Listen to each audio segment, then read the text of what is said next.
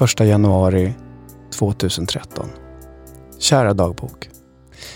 Lika stark som längtan jag har efter barn är även rädslan för att vara otillräcklig som förälder. Kommer jag att bli en bra pappa? Vet jag verkligen hur man är just det? Alla möjliga katastrofer och saker som kan gå fel klumpas ihop till ett stort orosmoln och det är lätt att bli överväldigad av kraften i det. Nutid. Kära dagbok. Vilken tur att jag har haft kloka personer runt mig som hjälpt till att bryta ner och sortera upp i mer överkomliga och, överskådliga delar. Ibland behöver man bara tydliga och enkla instruktioner att klänga sig fast vid.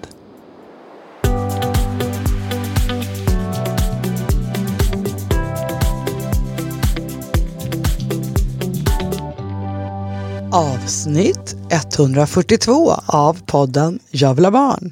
Och jag är i studion med ingen mindre än Jonas. Hej! Hej Silla! Och vad berörd jag blev av din dagbok. Eller dina dagböcker. Det var ju lyx. Vi fick liksom titta in i en historisk dagbok och i nutid. Ja, hur det var och hur det blev. Alltså så värdefullt tänker jag också för många lyssnare. Ja. Vi återkommer för jag känner att jag vill säga massa saker om det där. Men först vill jag höra, hur mår du? Jag mår jättebra. Jag älskar att du känner att du ska sjunga med när jag trallar. Du smittar ju mig med din skönsång. Du smittar mig med ditt lugn. Ja, vad härligt alltså, att höra. jag kom ju in här lite stressad, minst sagt. Och du bara, Silla, nu tar vi det lugnt.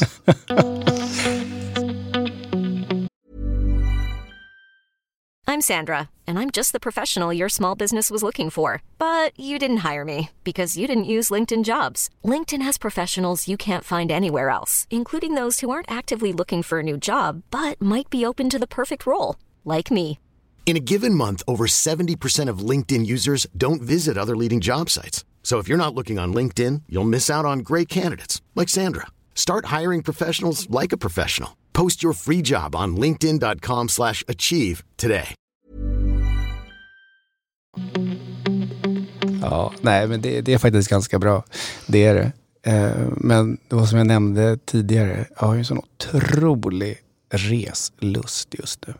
Alltså jag har liksom stängt av den ådran. Ja, men det trodde jag att jag hade också. Är det då att du längtar efter solresor eller vinterresor? Jag längtar efter att gå på en varm strand. Känna sandkornen mellan mina tår. Och sen bara dyka ner i så här varmt medelhavsvatten. Det är det jag längtar efter. Men jag blir sugen på att åka skidor. Ja. Men hur gamla är dina barn? De är 4, 7 och 14. Åker de skidor alla? Ja, alla utom den minsta. Har hon prövat? Ja, hon håller på. Hon har ju fått pjäxor, så hon tycker det är kul att gå i pjäxorna. Jag håller på att dividera om jag ska klara att vänta 2 år eller om jag ska börja nästa år. Jag vill ju börja nu. Ja, men börja så fort du kan. Är det så? Ja. För det är massa som säger till mig att det är bara att man pajar det då. Ja, fast du ska ju ändå igenom massa gråt och varma kläder och misslyckanden. Just det. När jag var barnlängtad då hade jag liksom 2 sådana där grejer som jag liksom band upp eller liksom hakade fast mitt hopp på. Och det var när jag skulle få vara på Lucia-tåg på förskolan. Vilket ju jag nu har lärt mig någonting konstigt att längta efter. men det var, som längtade var det en sån här grej att mitt barn skulle springa runt i någon Lucia-klädsel på förskolan. Och sen det andra är att jag ska åka skidor med mitt barn. Det är liksom en dröm som jag nu har haft i 15 år. Det är en fantastisk dröm. Den liksom fortsätter att vara en dröm ju. För att hon är ju för liten. Men du Silla, hur mår du då? Vet du, jag mår bra. Jag mår faktiskt jättebra. Det är så tråkigt den här tiden bara. Och så får jag kämpa med min återhämtning. Men du kämpar? Ja. Eller jag försöker att släppa taget istället för att kämpa. För det vet jag ju är mycket mer verksamt. Du ser ganska utvilad ut faktiskt. Tycker du? Ja, vad bra. Jag har sminkat mig lite för dig. Du Jonas, jag vill verkligen gå tillbaka till din dagbok och idag ska vi ju ha en frågepodd. Och vi har ju fått massa bra frågor Så jag tänker att vi väver in din dagbok i svaret på någon av de frågorna. För en fråga vi har nämligen fått är så här. De här är ju skrivna på Instagram så de är lite kortformulerade. Rädsla av att inte klara av att vara mamma själv. Har ni tips på hur jag kan hantera tankarna? Men det där knyter ju verkligen in i min dagbok. Va? Ja. Igenkänning på den frågan. Och jag tänker att nummer 1 är ju att det här är, tänker jag, är något som alla känner. Jag tänker exakt likadant. Alltså det är liksom varenda person, antingen om man är barnlängtare eller om man har lyckats bli förälder, så har man en oro framåt. Om man kommer att lyckas, om man kommer att göra rätt, om man har det som krävs eller vad det kan vara. Mycket av det här tänker jag i första steget handlar ju om vilka bilder och vilka visioner och vilka ribbor du har för vad en bra förälder är. Jag tänker också att en väldigt viktig sak att komma ihåg är att när man är barnlängtare, då är det ju så hypotetiskt. Liksom man ska ha en tanke och en idé om hur det är att vara förälder när man inte har en aning om hur man blir som förälder. Man kan ju ha en hypotes, men man kan inte veta. Nej. Jag är till exempel inte alls den förälder som jag trodde att jag skulle vara.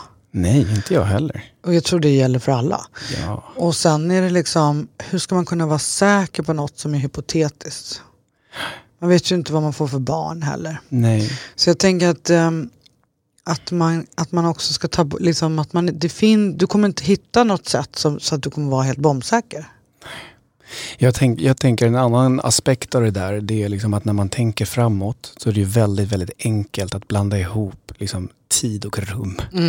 Man tänker allting får lika stor vikt och man tänker om det här händer, om jag inte gör detta eller hur ska jag orka eller hur ska jag liksom fungera i de här situationerna. Då är det ändå liksom en tidsram som kanske sträcker sig 18 år över de saker du är orolig för.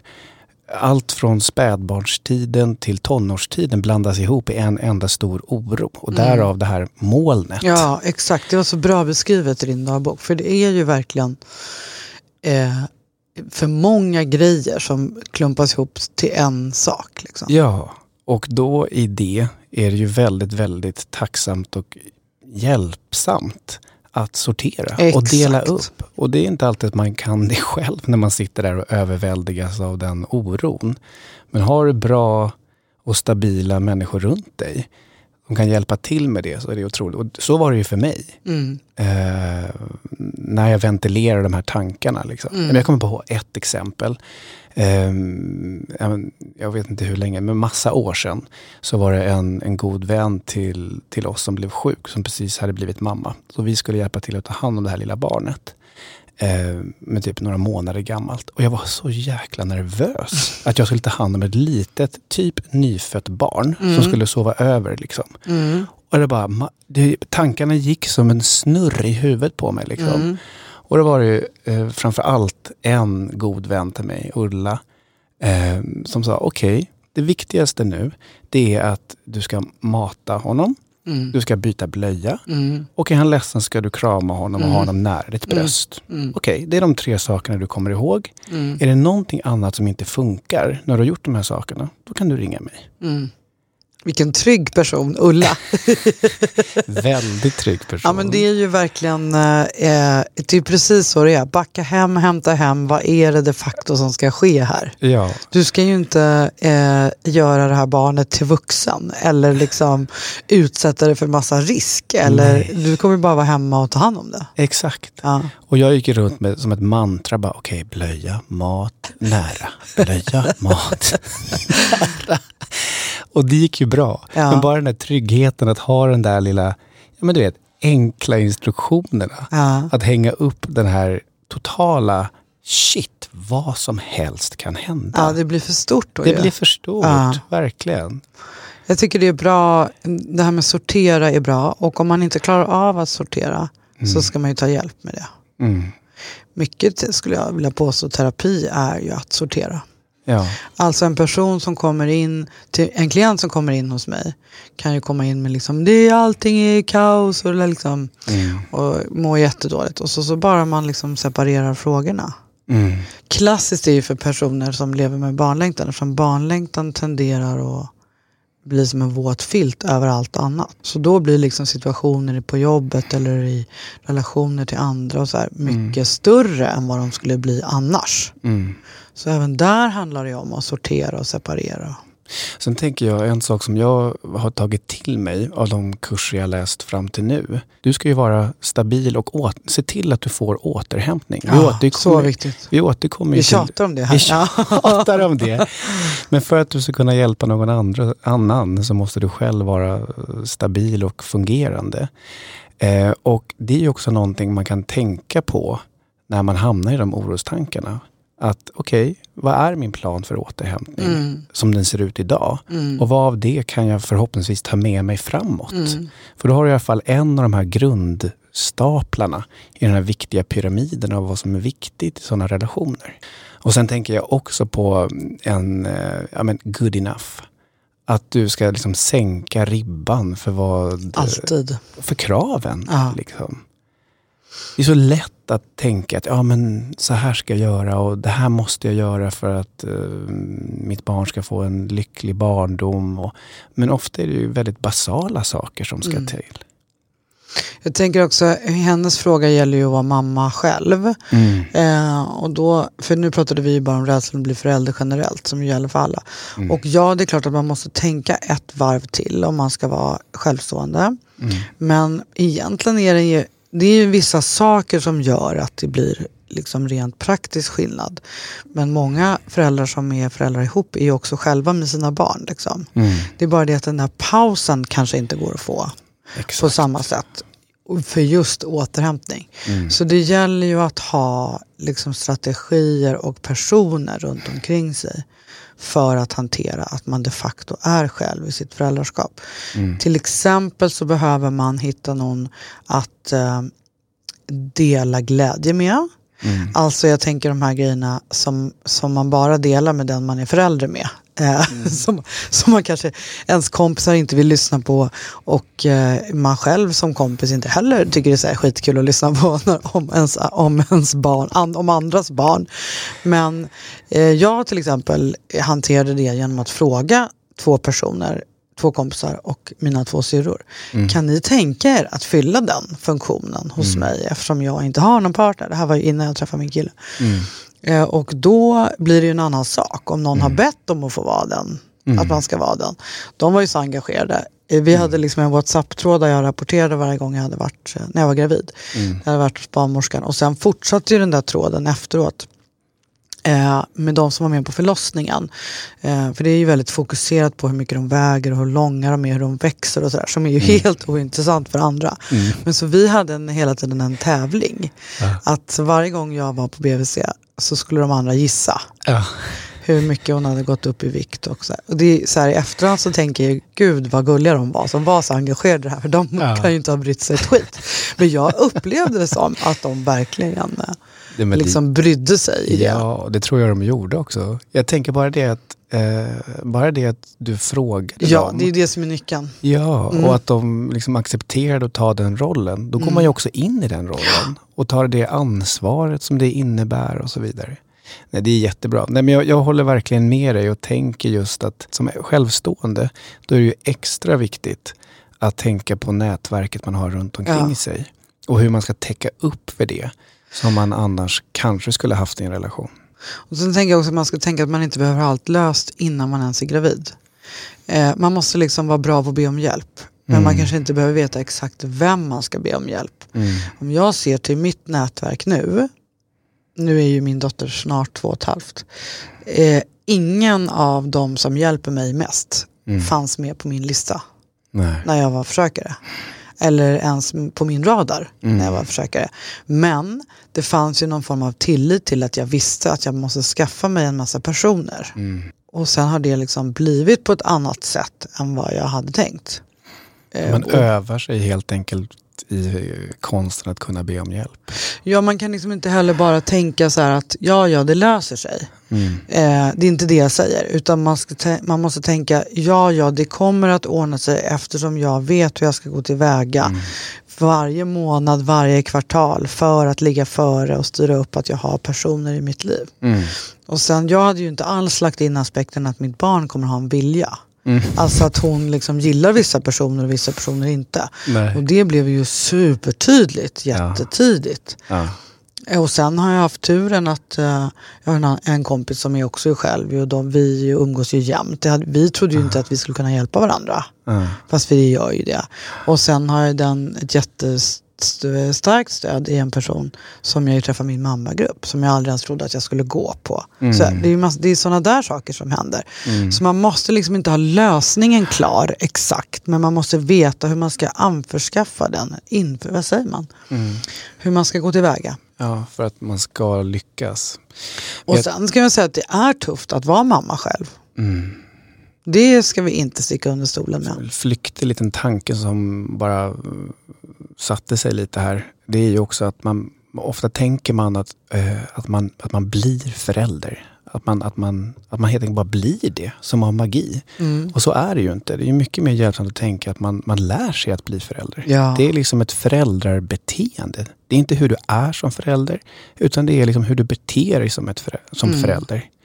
Och det väldigt sant. Och också sant när du säger det, att man ju inte blir en ny person. Man är ju den man är. Ja. Alltså det man är bra på innan kommer man vara bra på som förälder. Och det man är dålig på innan kommer man vara dålig på som förälder. Exakt. Så om man då till exempel som jag är väldigt dålig på återhämtning från början, då får man ju lägga manken till med det. Och sen tänker jag också att du lyfter en superviktig aspekt med tanke på att du hade glömt att Liv också hade en vilja. Ja. Det hade jag inte ens, det fanns inte ens på min karta att hon skulle ha en åsikt om vem som hjälper till. Nej, men det är också väldigt intressant, därför att där är det ju någonting som du absolut inte kan veta, för du vet inte vad det är för person som kommer och hur lätt eller hur svårt det samspelet och det behovet som det barnet har. Och det kan du inte veta innan. Nej. Ja, men vi avslutar den här specifika frågan om rädsla. Hoppas du har fått tips på hur du ska hantera dina tankar. Du som skrev den. Här kommer nästa. Jag längtar så mycket efter barn. Är heteronormativ kvinna utan relation, men är tveksam till om jag klarar av att bli mamma på egen hand. Och tveksamt om jag kommer bli godkänd. Har en depressionsdiagnos och medicinerar. Kan man med psykisk ohälsa bli mamma på egen hand? Bra fråga ju. Som vi ju får ofta. Och som ju du och jag, Jonas, är lite motståndare till att ta upp här i podden. Eftersom det inte går att generalisera. Nej. Det finns inget generellt svar på den frågan. Utan liksom, om vi nu pratar om systemet, om man blir godkänd eller inte. Det är ju en jätteindividuell bedömning som är väldigt svårt för oss att ens liksom titta in på. Utan det får ju de människor som möter dig i situationen när du genomgår utredningen förhålla dig till. Men det är ju massa personer med psykisk ohälsa som blir godkända, och det är många personer med psykisk ohälsa som inte blir godkända. Och det är ju inte vårt jobb att råda om det, men jag tänker att jag vill svara på den här frågan för att jag vill liksom att alla personer, oavsett vilken situation man är i och om man har barnlängtan, istället ska tänka så här: om man helt och hållet bortser från normen, för vi är så formade av hur man blir förälder och hur man skaffar barn. Om man istället bara kan tänka så här: okej, den här personen är jag med mina fel och brister och mina förmågor, och det här är jag bra på, det här är jag dålig på. Och nu är det så att jag lever med barnlängtan. Vad finns det för möjligheter för mig att bli förälder? För att bli mamma på egen hand, det går jättebra för vissa och är såklart inte lämpligt för andra. Att bli föräldrar i ett medföräldraskap som du är passar ju vissa jättebra. Andra inte, eftersom man måste vara otroligt bra på att samarbeta och vara beredd att offra sitt eget och liksom vara bra på gemensamhet och kommunikation och allt det där. Man kan inte ha så mycket sina egna fixa idéer. Eller hur? Håller du med mig? Nej, men det är helt sant. Ja. Jag håller med. Och för andra så passar det bättre i en heteronormativ relation. Alltså, och då har vi bara nämnt 3 möjligheter att bli förälder på. Det finns ju massa fler som jag är förvånad över att inte det blir vanligare. Alltså att skaffa barn med en kompis, och det kan vara en kompis av samma kön och liksom flera personer och alltså vad som helst som gynnar dig. Så om du har psykisk ohälsa, då får du förhålla dig till hur den psykiska ohälsan påverkar dig. Alltså hamnar du i ett läge att du ganska ofta måste checka ut helt och hållet, vilket ju är ganska vanligt, då är ju inte att bli mamma på egen hand någonting för dig. För det går inte att checka ut om man är mamma på egen hand. Eller så får du ha en person som du vet är så pass nära att du kan checka ut. Alltså till exempel morföräldrar eller någonting sånt. Alltså att det finns en person som man har så pass nära att man vet att man när som helst kan checka ut. Eller att man, som du och Karo, liksom, har förmågan att liksom ge sig själv till en annan person. För det är ju det handlar om, att bli förälder med en annan. Att man är helt transparent och öppen mot den personen. Det är ju samma som i en heteronormativ relation också. Ja, men jag tycker det är superintressant att du lyfter det här att man går utanför normen. Ja. Därför att alltså, som nummer 1 är ju liksom att alltså, det är svårt att svara på frågan eftersom det är så individuellt och det görs en individuell bedömning. Men per definition så är ju inte en diagnos något problem. Om du stöter upp den med bra strategier och ett bra program för hur du hanterar när du inte mår på topp. Eller vad det nu kan bero på. Exakt. Men precis som du säger så ska man inte heller sticka under stol med att det är tufft att vara en självstående förälder. Jag tänker att det är ett tufft jobb att vara förälder oavsett. Ja, liksom. absolut. Men jag är bara de vänner som jag har som är självstående. Jag är bara full av beundran. Och jag undrar liksom för mig själv, hur orkar de? Så kan jag tänka. Många gånger faktiskt. Men då är det ju att man har skapat skyddsnät runt sig. Det är det man måste göra. Och jag sitter bara här och nickar och håller med dig om det du säger. Att nej, då kanske du ska kolla på andra varianter som innebär ett större skyddsnät. Och framförallt ett större skyddsnät för ditt framtida barn. Verkligen, det var precis det jag skulle säga. För jag möter ganska ofta människor som är arga på systemet och känner sig utsatta utanför, att man blir utdömd och sådär. Och då tänker jag att man bara ska, om man kan, och vi kan ju säga här, alltså det är ju inte konstigt om alltså ett system med statligt finansierat tillverkande av barn, om vi nu ska kalla det för det, måste ju såklart se till att det inte kommer barn till världen som inte har förutsättningar. Så det är ju inget konstigt att systemet måste ha begränsningar i det här. Liksom. Och jag tänker också att det är ett väldigt stort ansvar gentemot donatorn.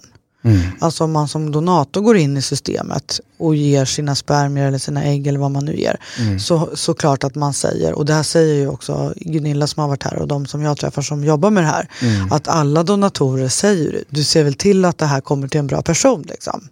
Och inte sagt att en person med psykisk ohälsa inte är en bra person, men det finns ju andra anledningar, missbruk och annat, som gör att man inte blir godkänd.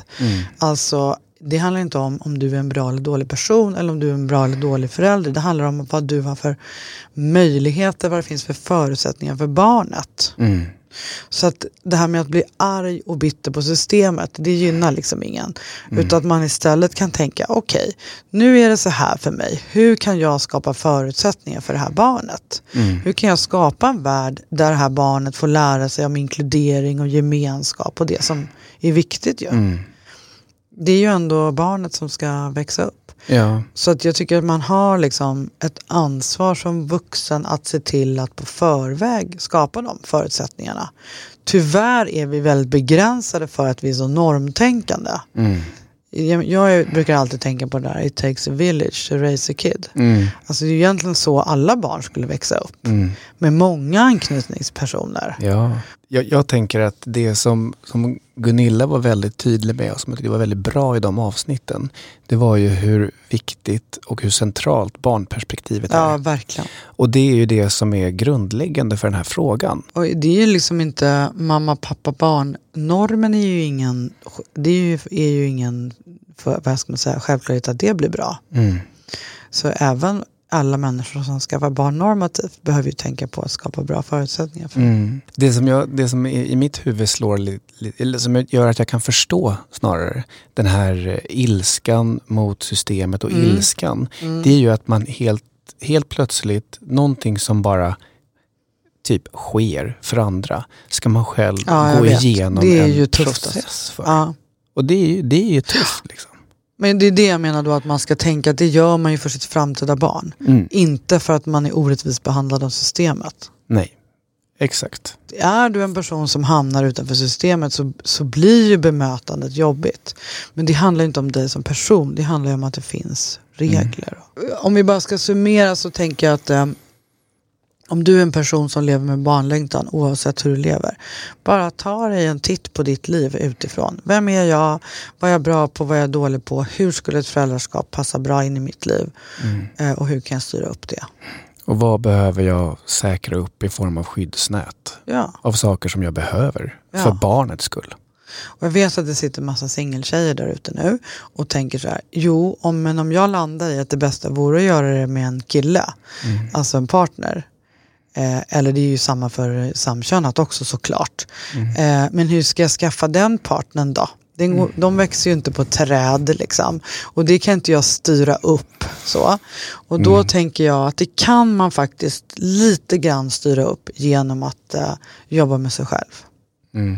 Alltså gå i terapi, fundera på varför man har fastnat i vissa mönster som gör att relationer blir svårt. Det handlar inte bara om att träffa rätt person. Nej, det är ju du som är grunden till dig själv. Ja, jag vet att det är några som blir lite arga nu, men jag känner att jag kan säga det eftersom jag själv har varit där. Och känt att det finns inga bra killar och jag träffar inte den rätta och de rätta vill inte vara med mig och bla bla bla har jag snurrat i. Men när jag på riktigt läkte mig själv, då stod han rakt framför mig. Jag kan ju verkligen känna igen det där med att hoppa från relation till relation. Jag kom ju till en punkt när jag var typ 30. Jag kände bara, gud, ska det vara så här? Jag kan inte hålla på och bara vara seriemonogam. Jag vill ju ha liksom en riktig relation som är varar. Men bevisligen var jag inte redo för det förrän då. Pekka, som också har varit gäst här i podden, han spände ju ögonen i mig en gång. Och så sa han så här: Silla, du är ju värd en livsbejakande relation. Ja. Och då först förstod jag att alla relationer som jag är i väljer jag för att de inte är det. Ja. Jag väljer en partner som inte går att ha en livsbejakande relation med, eftersom jag själv tänker innerst inne att jag inte är värd det. Ja. Eller det är någonting hos dem som du känner igen dig. Ja, det är ju samma. Exakt. Ja. Så att det finns jättemycket jobb att göra med sig själv. Om man landar i, för det är inte alls konstigt att landa i att jag vill ha barn med en partner. Det passar ju jättemånga. Men vilka fler alternativa former finns det då? Ja, men det är ju de här alla olika typer av konstellationer som egentligen jag inte vet några som har gjort ännu. Nej. Men med sin bästa tjejkompis till exempel. 2 tjejkompisar skaffar barn. Eller 2 killkompisar skaffar barn. Eller 3 kompisar skaffar barn. Alltså överhuvudtaget i vänskapsrelationer. Ja, där man har en grund att stå på. Ja. Liksom. För det blir, alltså i synnerhet om man landar i att ett medföräldraskap skulle gynna en. Så är det ju väldigt höga risker med att ta in en främling i det. Det kan ju finnas fördelar med det, att man kommer in clean slate och så liksom. Men precis som du och Karo har vittnat om, man behöver ju verkligen känna varandra. Och man behöver liksom ta sig den tiden. Och det får man ju liksom lite gratis då, om det skulle vara med någon som man känner väl. Jag tänker en sak som var viktig för oss, som vi diskuterade väldigt mycket innan vi började försöka att få barn. Det var ju också att det var att vikten av att det är Karo och jag som är föräldrar. Och så finns det massa viktiga andra människor runt omkring. Men att det skulle vara tydligt för våra eventuella framtida barn att vi var liksom bestående. Och den relationen skulle aldrig försvinna och det skulle vara tydligt att det var hon och det var jag. Och sen med vetskapen om att Boppa, Oliver och alla andra fanns där och var superviktiga vuxna för de här barnen.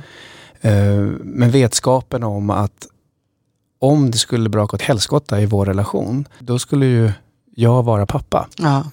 Men sen ju mer tiden skulle gå så skulle de utveckla en egen relation och den skulle ju vara viktig. Liksom. Jag tror också att det finns en risk att komplicera det för mycket med allt för många vuxna. Förstår du hur jag menar? Ja, och det är också så att systemet i Sverige är inte anpassat för något annat än det som du beskriver. Så ett barn kan inte ha fler än 2 vårdnadshavare. Precis. Det blir såklart problematiskt för att det blir en obalans i den, om man nu drar in 3 personer, att då är ju en av dem som inte kommer ha några rättigheter och skyldigheter. Och även det kan man ju prata om och avtala om som inte gäller liksom. Det går inte att komma runt det, för de 2 som är vårdnadshavare är de som rent lagligt har något att säga till om. Så ja, du har rätt i att det blir lite klurigare. Som vi tänkte i termer då var det liksom att okej, det finns den juridiska sidan, men sen finns den emotionella sidan och liksom moraliska sidan. Ja. Jag menar, jag är med i den rollen när jag har varit bonusförälder. Jag är med från början, jag är med från födseln, jag knyter an till det här barnet och ju mer tiden går, jag känner ju att även om relationen skulle ta slut så skulle ju barnet var superviktigt för mig. Och jag bryr ju mig och jag älskar ju det barnet och kommer fortsätta att göra det.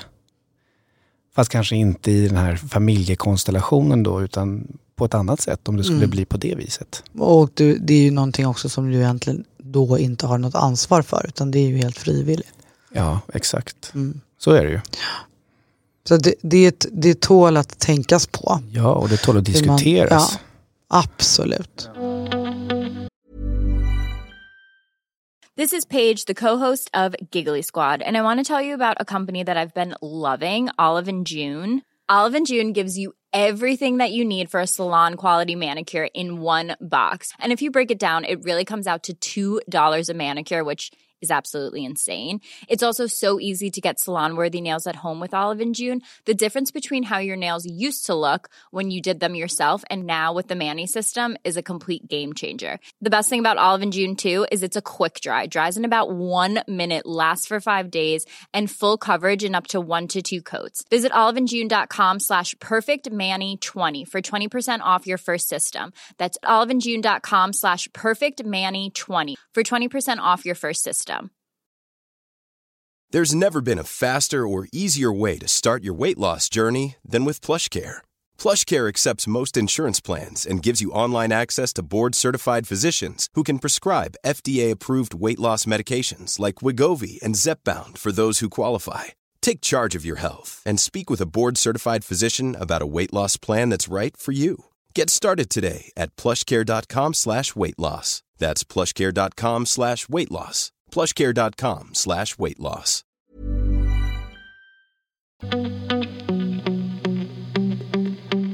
Jonas, vi har fått 2 frågor som vi tänkte ta samtidigt. Eller jag tänkte att vi skulle ta de här frågorna samtidigt.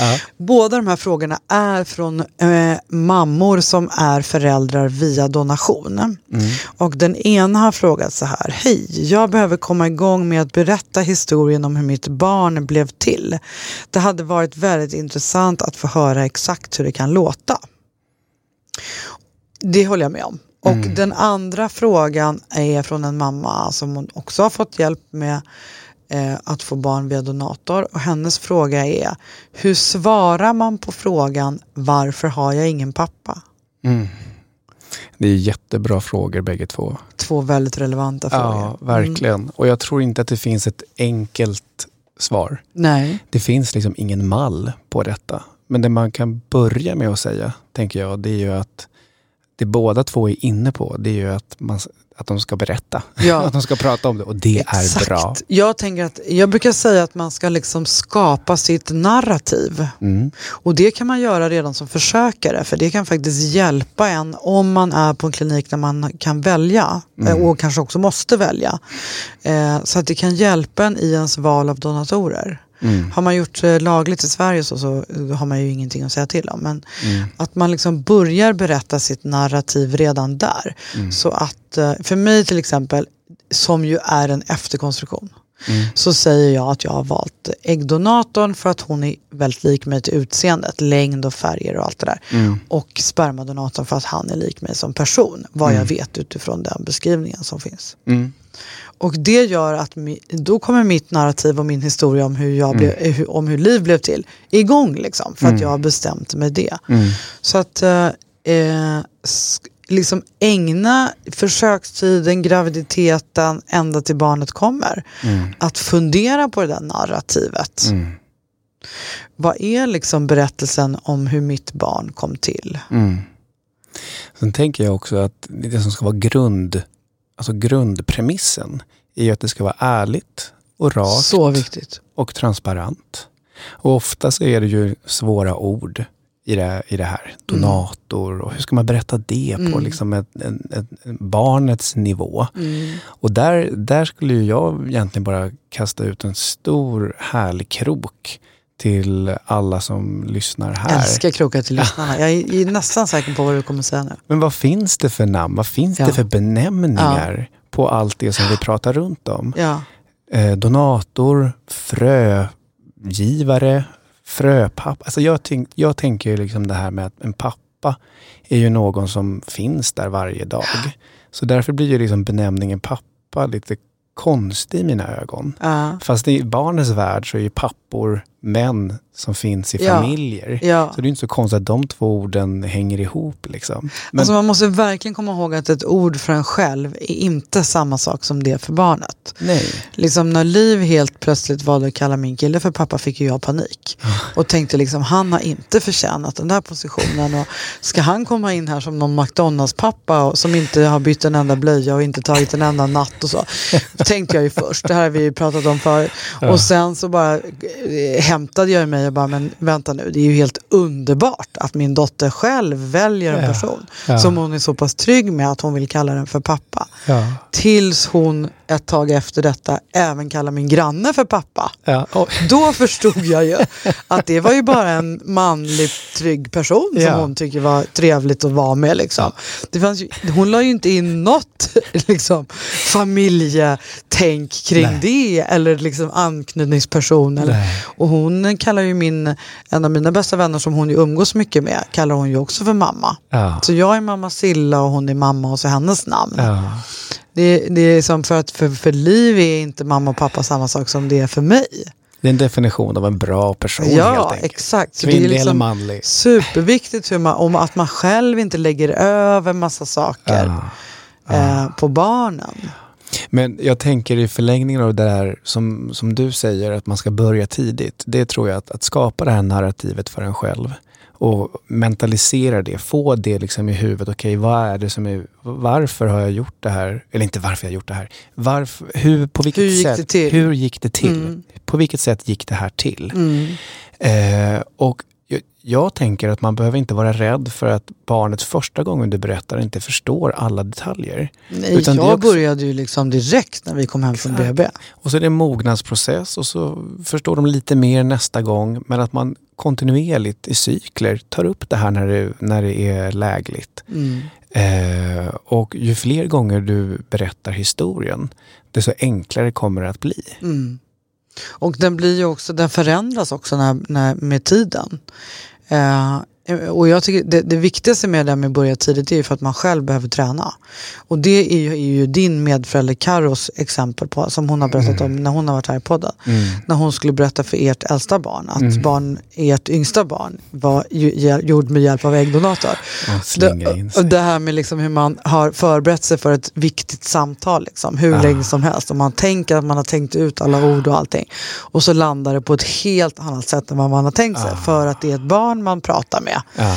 Det är ju, alltså jag tycker hon har verkligen gett mig inspiration genom det samtalet. Så att, det är lätt att slingra in sig. Liksom. Ja, och man börjar liksom försvara sig och tänka och sådär. Jag vet att jag i början var väldigt noggrann med att jag skulle liksom att alla detaljer skulle komma med och sådär till liv. Medan jag numera är så, det är ju bara någon kort mening liksom. Jag är så tacksam att du finns och du har kommit till för att jag längtade så himla mycket efter barn och då var jag tvungen att göra det på ett sätt som inte alla andra gör liksom. Typ så räcker ju. En familj, också beskriva att så här ser vår familj ut. Det finns massa olika typer av familjer. Exakt. Det du beskriver med mamma, pappa, barn, den är vanlig. Men det finns andra typer av familjer. Som det också, så här kan det också se ut. Och beskriva det. Och ta in, och så här gör vi i vår familj. Och det är du och det är jag. Och skapa berättelsen kring det. Det är väl det som är grunden liksom. Jag tänker för henne, frågar hon där med varför har jag ingen pappa?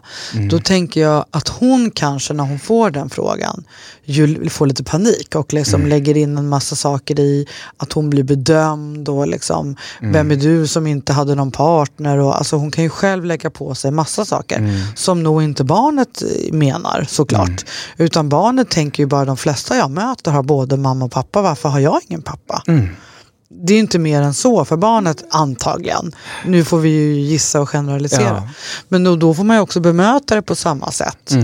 Nej, men om du Jonas hade varit kvinna nu och varit självstående mamma, vad hade du svarat på den frågan? Jag tror att jag hade börjat med att prata om ägg och frön. Och hade berättat en historia om hur barn blir till. Frågan är hur gammalt barnet är. Det spelar jättestor roll. spelar väldigt stor roll. Men så hade jag fokuserat på att vi är vår familj. Jag längtade så mycket efter barn. Men jag hade inget frö. Jag hade massa ägg, men jag hade inget frö. Och jag fick det här fröet. Och fröet och ägget blev du. Och det här är vår familj. Vissa familjer, där finns det en pappa och en mamma. Vissa familjer finns det en mamma och ett barn. Och i vissa familjer finns det 2 mammor och ett barn. Så det beror på hur barnet blir till helt enkelt. Jag vet inte om det är så bra. Jag har inte tränat på just det. Jag tyckte det var väldigt bra för att vara ett första försök. Men jag tänker också att det som forskning, det finns ju en jättebra broschyr som vi har pratat om i podden massa gånger. Jag kan lägga upp den igen som är jättebra. Men där är det ju att barn förstår att de har blivit födda på ett sjukhus. Och de vet vad en läkare är. Så det finns väldigt bra hjälp av att använda det. Om man inte vill gå in på ägg och frön så kan man ju säga att jag vände mig och fick hjälp på ett sjukhus. Om man inte vill gå in på detaljerna. Men som du sa där inledningsvis, att man bara är väldigt ärlig och rak och säger som det är. Och inte snurrar in sig för mycket. Och sen har jag också tränat lite på några äldre barn. För jag får ju mycket frågor från mina kompisars barn som är äldre. Och då kan man ju också fråga liksom, tror du att hon saknar Liv frågar ju inte själv. Saknar du att ha en pappa? Har du en föreställning om hur det skulle vara att ha en pappa? Och då kommer det ju ofta så här, nej, jag tycker det räcker jättebra med dig mamma. Så liksom. Så att det går ju också att ha beroende på hur gammalt barnet är. Ja, jag tänker också, det är jättespännande det att ställa följdfrågor. Därför då kan man ju också få fram, okej, men vad har en pappa för en funktion? Exakt. Vad innebär det att vara pappa? Och den funktionen, känner du att du har den hos någon annan? Ja, precis. Ja, men morbror Kalle, han är ju precis det för mig. Ja, men det var bra. Precis, så har man liksom löst den frågan. Och sen också jätteviktigt som forskningen säger, att man inte ska driva på det. Alltså man har en sån här konversation med ett barn, så blir det väldigt ofta att barnet bara helt plötsligt känner sig nöjd. När man själv precis har kommit igång. Och att man då verkligen ska härbärgera. Och inte gå vidare i det. Utan att man ska låta barnet eller barnen driva konversationen. Alltså svara på frågorna och diskutera i stunden med barnet. Men när barnet släpper koncentrationen, jagar inte barnet då. Nej. Liksom. För att de har fått den informationen som de ville ha för stunden. Ja, deras nyfikenhet ska leda helt enkelt. Ja. Och jag kan bara utifrån Liv träffar ju massa andra barn som har kommit till på samma sätt som hon. Som är lite äldre. Och vi hör ju dem prata själva hela tiden. Liksom 4-åringen sitter och förklarar för 2-åringen. Men både du och jag har ju ingen pappa. Och vi har kommit till på sjukhus och sådär. Så hör man hur de själva berättar. Det är helt fantastiskt. Ja, nej, men det har vi fått höra från förskolan också. Hur våra barn har liksom undervisat exakt. hur det går till. Så summeringen är ju att igen, faktiskt som vi inte ens har sagt nu, utan jag säger det nu, självtillit. Lita på att du vet. Säg det som är sant för dig. Ja, och börja i tid. Och pröva olika formuleringar, för många gånger kommer det bli superknasigt. Ja. Så att du liksom får träna på. Och annars prata med spegeln, eller jag pratade ju med folk på bussen när jag var gravid. Ja. Så fort någon sa, hela tiden. Jonas ger mig jättekonstiga ögat här nu. Nej. Jo, men det var situationer när man syntes att man var gravid. Så blev det liksom, vad kul och så här. Och då kunde jag ju bara dra på. Jag vet du vad, jag har varit i Ryssland och här är med en äggdonator. Hon är inte mitt genetiskt och jag är själv och sådär. Som ju folk trillar baklänges av. Men det var så bra för mig att få träna på helt främmande människor. Dels för att se vad reaktionerna blev. Att de inte blev så stora, att de flesta var så här, men vad kul. Det var ju inte någon som bara, va? Varför har du gjort det? Som jag tänkte. De blev väl också helt chockade över att jag var en galning typ på bussen. men det var liksom mitt sätt att ta reda på hur mitt narrativ skulle vara. Och det var ju också för att jag skulle prata om det i tv och allt vad det var. Så jag var liksom tvungen att göra en liten snabb spolning av. Men gå till dig själv. Det är en underbar exponeringsövning. Ja, ut och prata om det med främlingar på stan. Om det är något som passar dig. Jag vet inte. Alla behöver ju inte göra det. Ja, det är underbart. Jonas, jag älskar när du är här. Det är så härligt att prata. Jag skulle kunna ha frågor på det varje vecka, men lyssnarna är inte så lika förtjusta i det som du och jag är, utan de vill också ha barnlängtare, och det går ju så bra nu med alla barnlängtare som vi har i podden. Jag skulle också vilja lägga till en shoutout. Vi får väldigt mycket frågor om hur man finansierar fertilitetsbehandlingar. Och jag tänker att det måste finnas någon där ute som är bra på det. Som kanske jobbar på ett låneinstitut eller på en bank, eller som på annat sätt själv har satt sig in i det för att man själv har behövt hjälp med. Det kanske finns bidrag man kan söka. Jonas och jag kan ingenting om det här. Så vi skulle väldigt gärna vilja ha in någon annan, så vi kan ha ett avsnitt om hur man finansierar fertilitetsbehandlingar. Så alla ni som har egna erfarenheter, ni som är experter, hör av er. Jag vill ha barn på Instagram och info@javillhabarn.com. Tack för idag. Tack. Hejdå. Hejdå.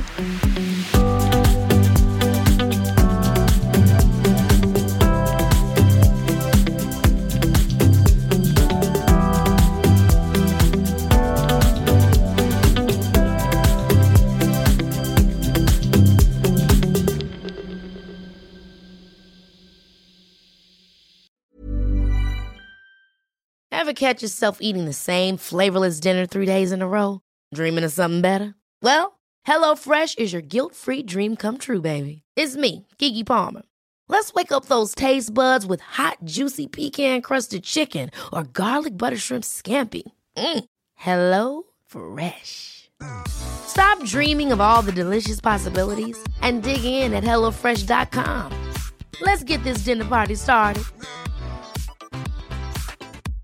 Imagine the softest sheets you've ever felt. Now imagine them getting even softer over time. That's what you'll feel with Boll & Branch's organic cotton sheets. In a recent customer survey, 96% replied that Boll & Branch sheets get softer with every wash. Start getting your best night's sleep in these sheets that get softer and softer for years to come. Try their sheets with a 30-night guarantee. Plus, get 15% off your first order at bollandbranch.com. Code BUTTERY. Exclusions apply. See site for details.